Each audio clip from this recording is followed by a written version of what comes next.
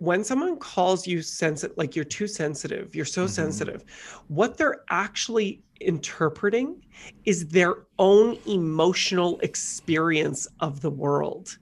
That's what they're interpreting.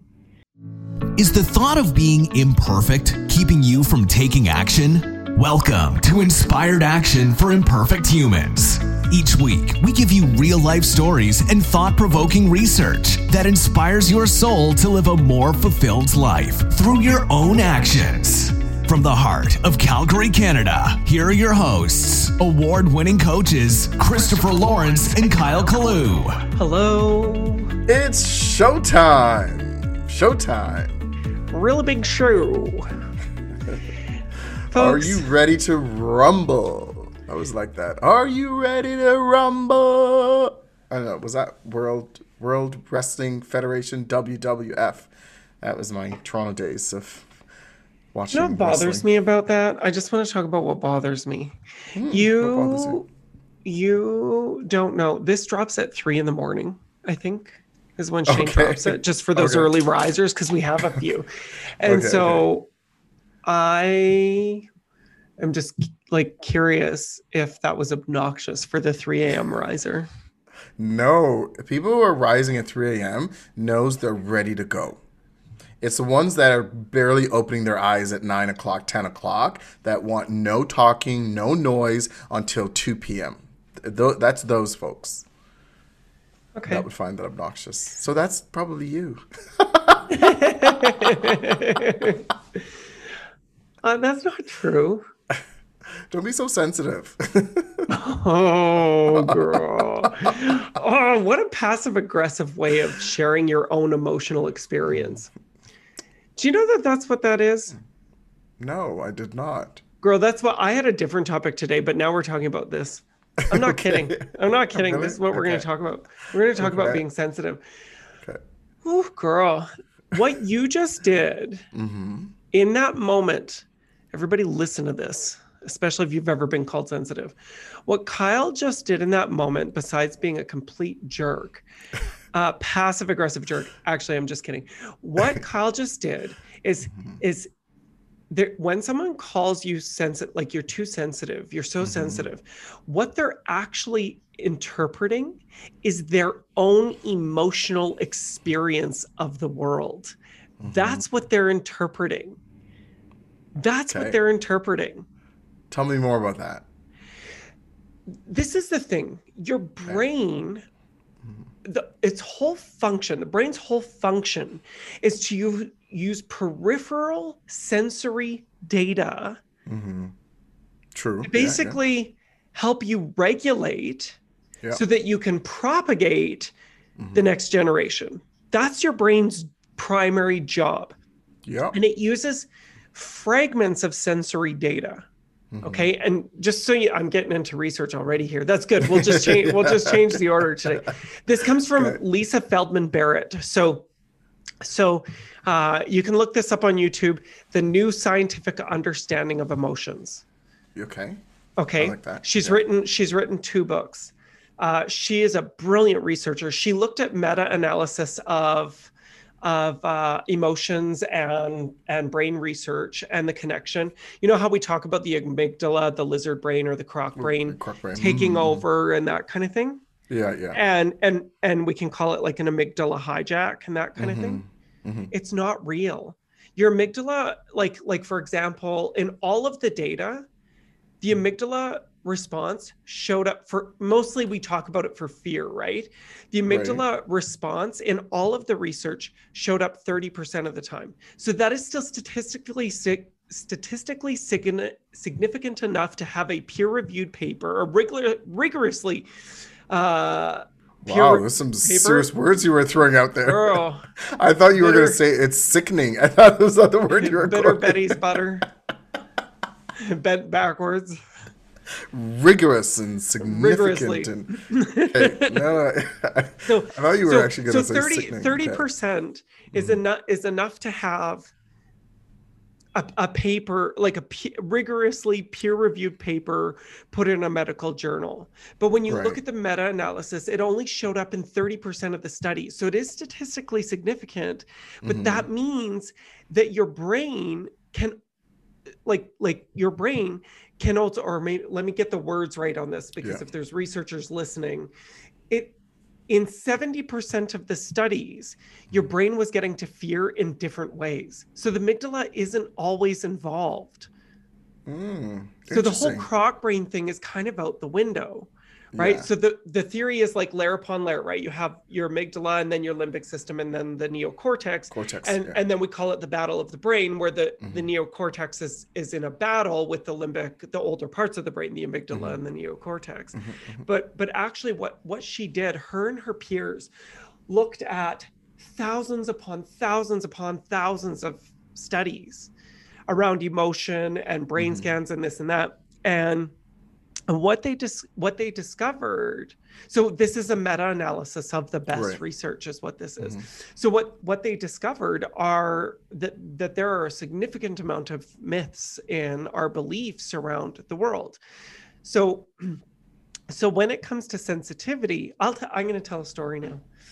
Okay. Girl, twice in my career, I was called Mr. Sensitive. Twice. One time I was working for a leader. I'm going to call her Sally, even though that's her real name. And I'm going to call her Sally. And that's her real name. Yes. It is. Girl, it's her real name. Whoa. Okay. Girl, you have to lean back for that last girl. She lean back. You are not holding any of the punches today, eh? You're like, sensitive? I'll show you sensitive. Let me call her out. Okay. But I think people need to hear this, though. Okay. Okay, go. I'm curious. I think people need to hear this because I think sensitive people in the workplace get a bad rap, particularly in the corporate world. And it's like, but I don't think people understand the advantage that there is to leading with emotion. So they're like, are people sensitive? It's like, again, that's an interpretation of somebody's own emotional experience with what they're seeing. And I'm going to explain this in a couple minutes here, but Sally, I was working at Black's Photography.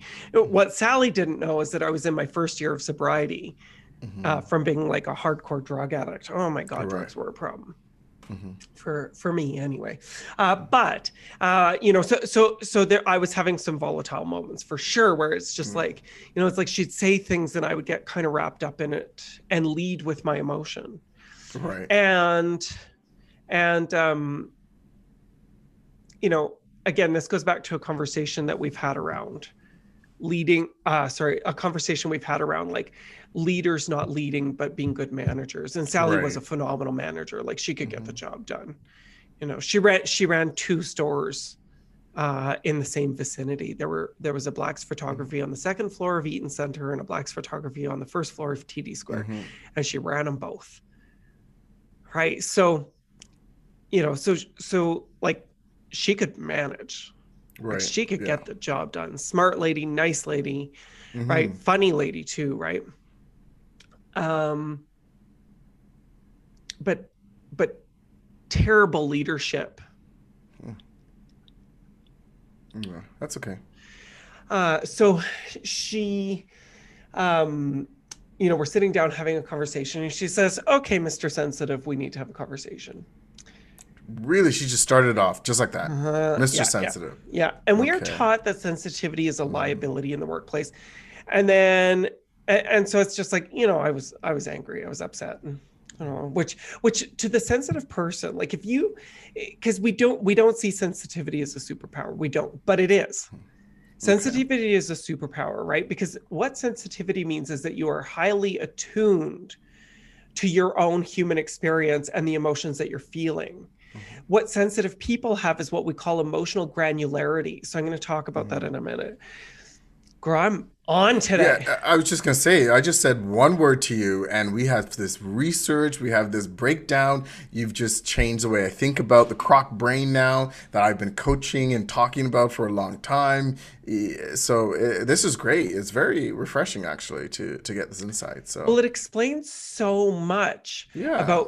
about some and it makes sense. That's hunches what I that like about it. That's the point. So here, so basically, being a young worker, I walk away and I see, and having, a stepdad who's a former Calgary police officer and very logic based, very rationally based, he was the first person in my life. Although I also had some encouragement from my stepmom in this way, in probably, I would say her approach was more pragmatic, Right.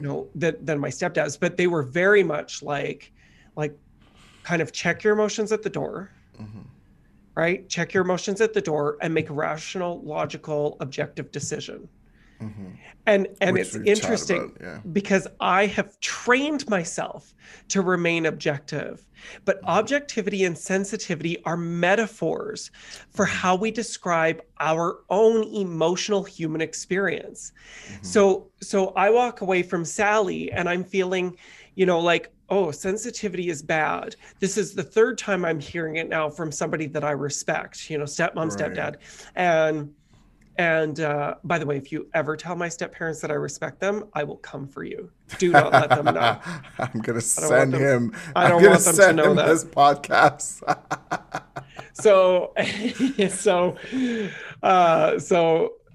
I actually sent him this research. Do you know what his response was? I sent him this research and I just kind of outlined it because he and I have this conversation about emotion versus rational decision making all the time. Okay. So I sent him this research and do you know what his response was? Profanity for sure. It was "fuck you" with 13 Yeah, exclamation marks.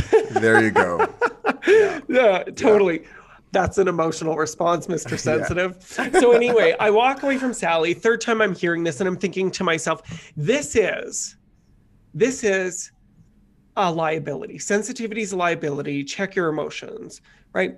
So I train myself. I go through my time at WestJet. WestJet, actually, I think there was a different appreciation and understanding of sensitivity in that company because of the culture of the company. I don't think that there were a lot of strong leaders, really great managers, some strong leaders, but I think it was just no accountability to good leadership, right? Right. But there was a different understanding. I go into oil and gas, right? So now I'm in my late 20s, early 30s. I go into the oil and gas industry and it's a totally, very different industry. And I heard the same thing from a vice president as well as a director. Oh, you're very sensitive, aren't you? But it wasn't as a compliment as it was as a, I'm uncomfortable with this. Again, it's their emotional experience. So they're saying, check it at the door. I'm curious because so again, I thought this is a liability. I've got to work on it.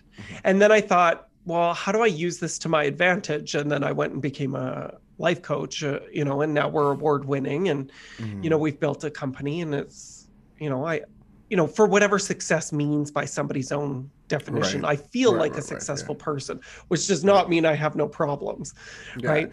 Not as many as you, you're stepping into it, right? Which is what I like. I mean, can I share a story?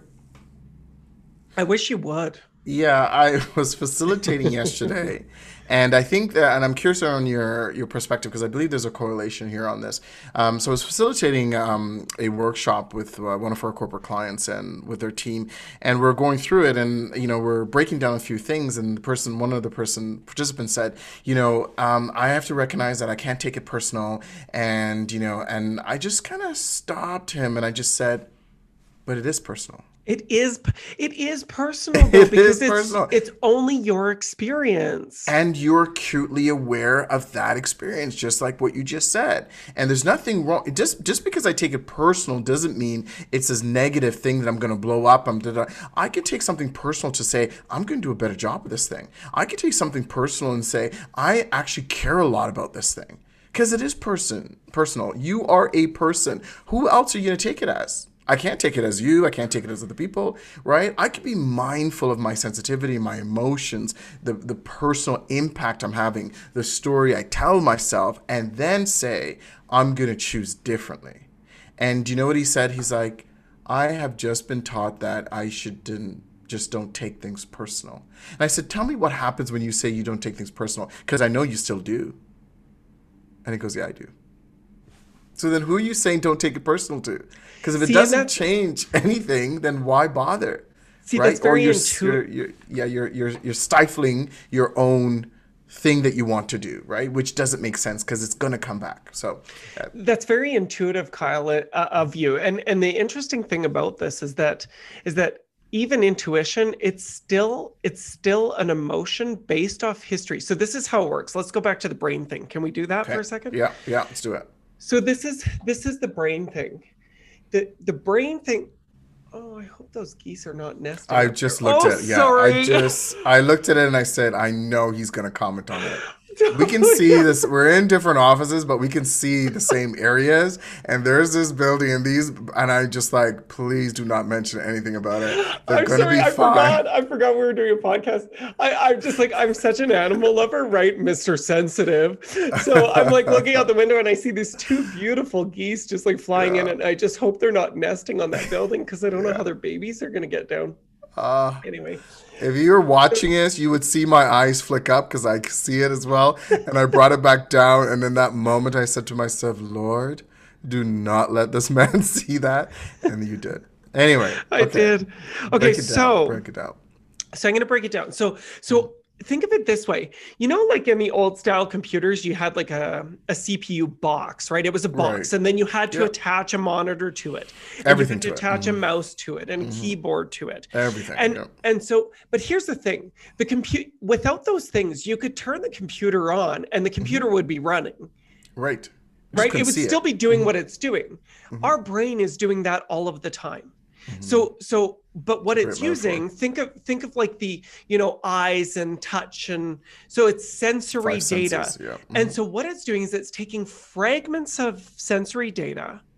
And that's all we get is fragments, because we never get the whole picture. We get fragments of sensory data, and our brain takes that and it processes it. And it processes it relying on history. So based off previous experience, where it doesn't have history, it builds. Right. So you can't actually create this. You don't create emotions. Your brain builds emotions based off of that as a matter of regulation. So the emotions are there to regulate, right? That's what they're there. So anybody that says, leave your emotions at the door, check it at the door, your brain prevents you from doing that. Your brain prevents you. You cannot have a single, unless you are not neurotypical, you cannot have an interpretation without emotion. You cannot have an interpretation without emotion. We're going to put this YouTube link where she summarizes all this data. It's from the Institute of Coaching. We're going to put the YouTube link in our chat. Everybody needs to know. I think that's great for people to just get the details, because I know we can't cover it all, but there's opportunities for you to be able to click on that. Why are you trying to rush me? Are you trying to rush me on this podcast? No, I'm not. I'm just saying, it's just because I know when people are listening to, like, even myself, I'm just like, oh, well, tell me more. Let's talk about that more. And again, that's just a whole nother story. But sometimes, because for some people, including myself, there's a paradigm shift that's happening, right? So it's like what you've been what you're accustomed to, what you've heard about, and then you move in it, because for so long, so many people have been told to check their emotions or don't rely on their emotions. I know it was, a few years ago, I've stepped more into my emotions, right? Just being aware of it, allow it to process. Don't be so quick to turn it off, right? But be mindful, say, okay, great. I understand why I'm feeling that way. I understand what's happening for me right now, and be deliberate about my next words or choices, right? And still honor the emotional piece of me. That's totally it, right? So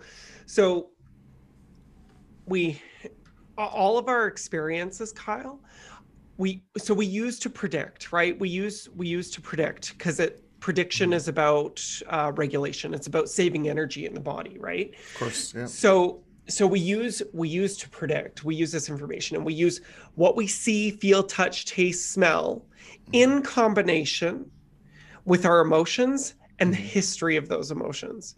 So there's a couple of things that I think that people need to know, especially Sally and Chris and Andy.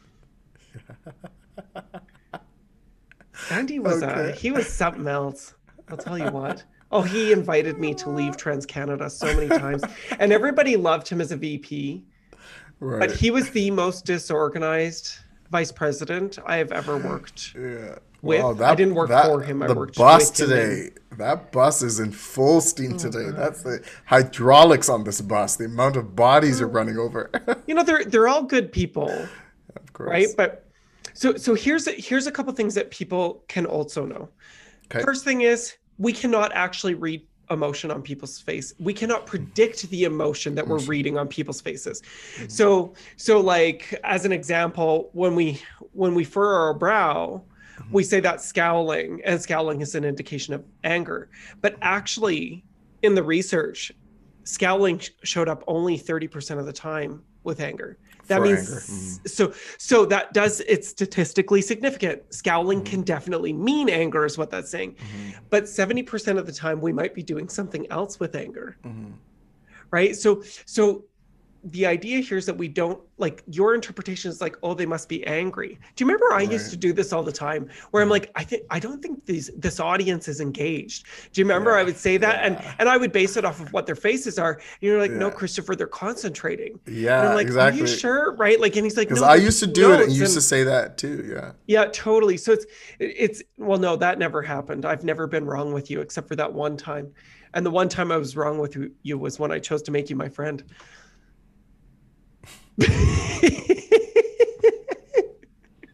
I'm scowling. For those people who are wondering, I have the scowl look on my face. See, I would interpret your look as confused, maybe a little dumbfounded. Okay, so let's talk about this. So we cannot actually read people's faces. That doesn't exist. What we're doing is we're taking the sensory data that we receive into our body, and we're using our history and our emotions. And you are always using your emotions because your brain prevents you from having any interaction with the world without emotion. It prevents you from doing it. Right. So the idea is that you're relying on history and saying, oh, they're angry or they're sad or whatever, right? But it's not necessarily true. So we don't want to do that. The face does not speak for itself. Therefore, this face does not speak for someone's emotion. Your brain is guessing. Even if you read others well, you're still guessing. Right. Right? So it uses history to detect. That's what it does. Okay. The other thing is there's no dedicated circuitry in the brain for your emotions. So it's like, we think fear comes from this place, anger comes from this place. Actually, just like everything, you know how there's people who have a stroke and the part of their brain dies that allows them to, use their left side, but then their brain makes a new neural pathway and they start using their left side again. Right. Yeah. So just emotions are the same. There's no dedicated pathway for emotional circuitry. It happens in all sorts of ways in our brain. Okay. The third thing, another myth, is that is the body is important for emotion, but unimportant for thinking.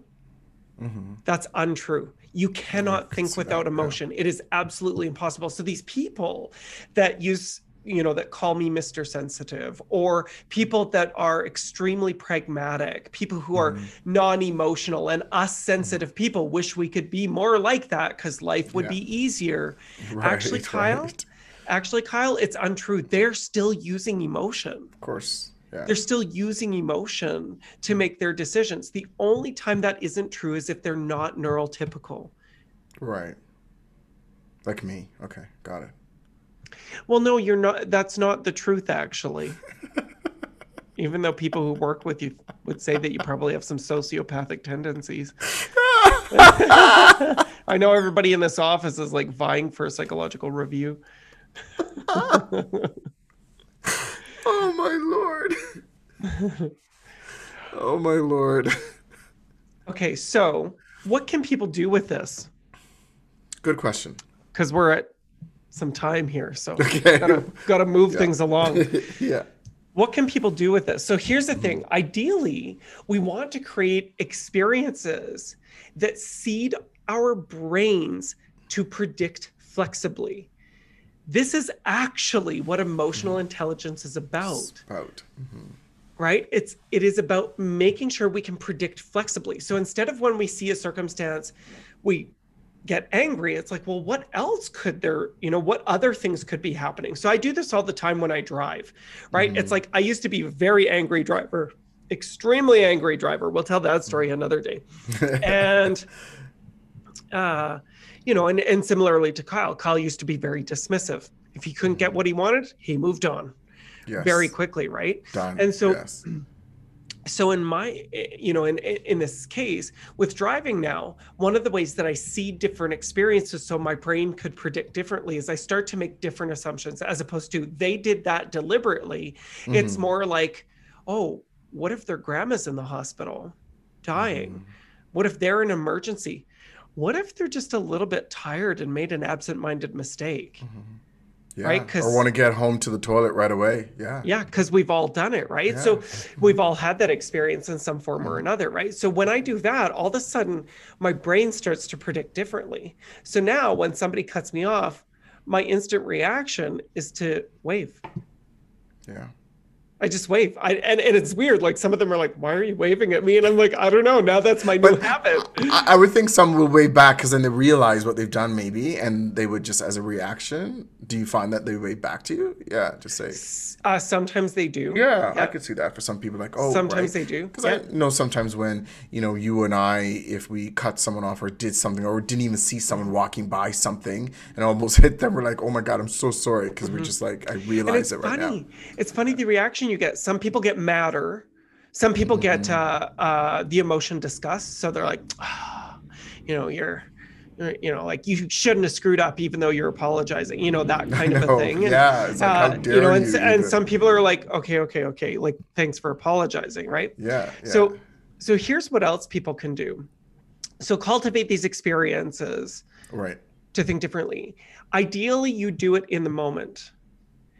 But it's hard. It's like exercise. It's still a good investment of your time and money. This is why Kyle, as coaches, we're quite unique with our clients in the sense that it's never been about the session. It's always been about the life. And why we allow our clients to reach out to us between sessions. It's not a 24/7 helpline, but this is what makes us so unique, is because we do allow for that. And I have told my clients this, like in the moment, I need you to reach out to me rather than waiting, because the coaching in the moment might be more valuable than waiting a week and a half until your next session, right? So sometimes that's not possible, but the closer we can catch it, the more likely we can do. Now, that was kind of an intuitive thing. Like I was doing it because I knew it was the right thing to do based off of my own experience using outside sensory data and my own history and experience. I knew that was helpful, but I didn't know why. Now I know why, because we're changing the experience in the moment so that we're creating new histories for our brain, so that there's different ways of doing it. This is what good psychologists do. Bad psychologists keep you in just talk therapy. Yeah. Right? Good psychologists, they do a bit of talk therapy, but then they move you into this realm.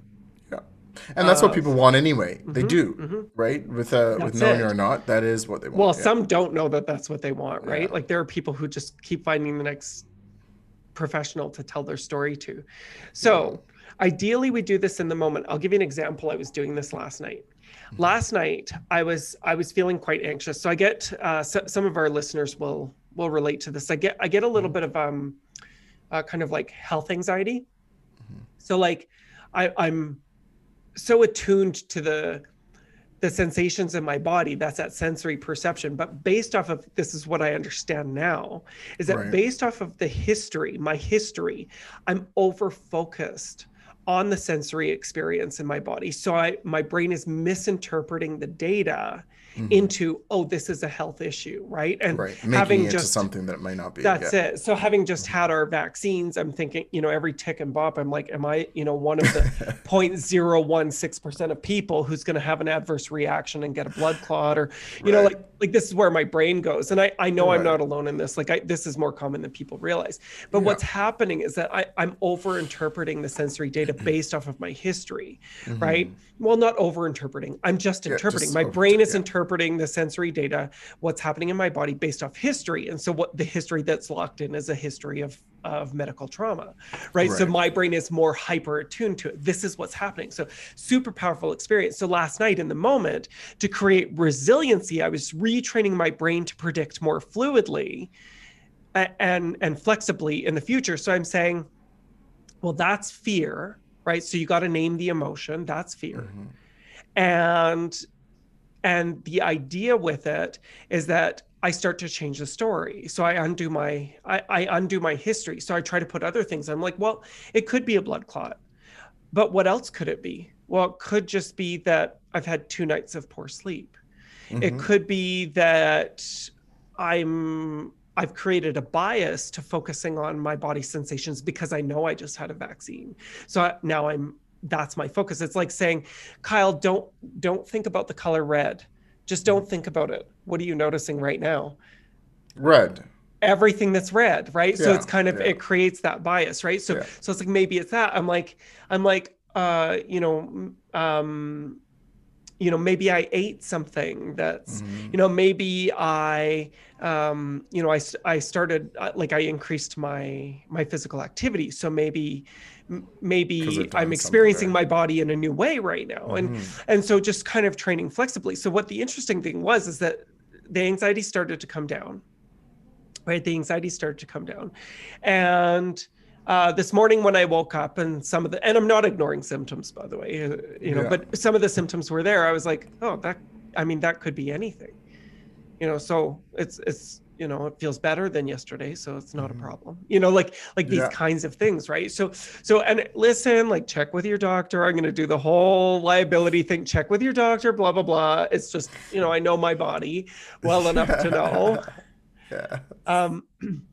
So this is part of what people can do. The other thing that they can do is focus, and this will be my last point because I know that we've got to wrap this up. The other thing that they can do is focus on emotional granularity. So basically what this means, and this is the part that gets me, I feel, this is my emotional experience, I feel so righteous about this. And I feel very... Girl. If there ever was a righteous song and a tambourine to go with it. Oh, girl, you just listen to this sweet voice, this sweet, scratchy, bird-sounding voice. So here's the thing. I feel so validated by this next point, because people who talk about check your emotions at the door, we do have we have circumstances, not people. We have circumstances where we lead with emotion or where it's tucked in the back end, but it's always there. And so in certain circumstances, some people are leading with emotion. So the idea, if you're on the receiving end of somebody's quote sensitivity, find out what's happening with their emotion. What are they telling themselves based on their history, right? And then start to be flexible, help them get flexible with that, right? By saying, oh, this was my intent, or this is what I meant, whatever it is. But I feel so justified because it's like, but if I am leading with emotions in that moment, there's a reason why that's happening. And it's not my fault. It's not your fault. It's not Chris, Sally, or Andy's fault. It's just the circumstance. It's just like they have led with emotions at other times in their life, right? So the way that I look at, like, is it better that somebody is angry and shouting, or somebody is quietly angry and suppressing it? I'm not sure that either is right. The point is to acknowledge it and move through it.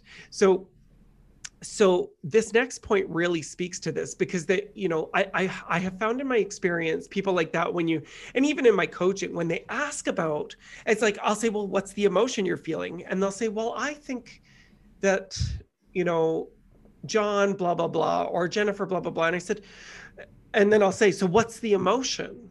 Right. And it's like, well, I think that, and I'm like, actually, what you're giving me is what you think. What I'm interested in is the emotion.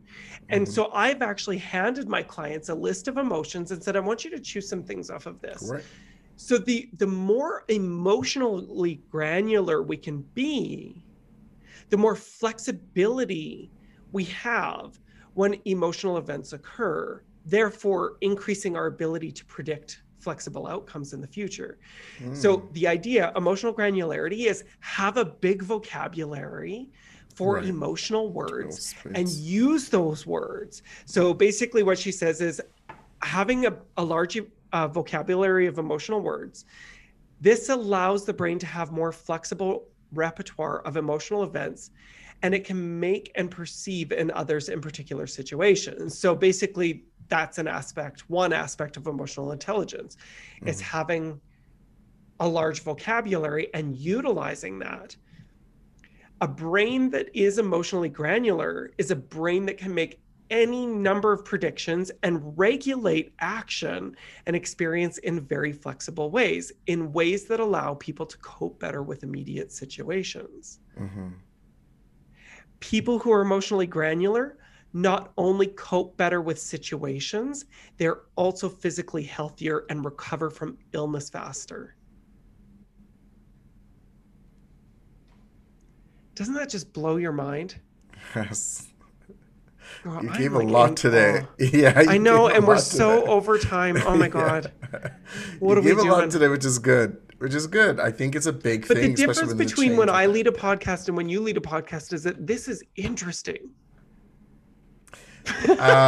So, what imperfect inspired actions are you going to take after listening to today's whopping filled great information today? We want to hear from you. Go out there, take some action, lead with your emotions, and it's okay to be sensitive.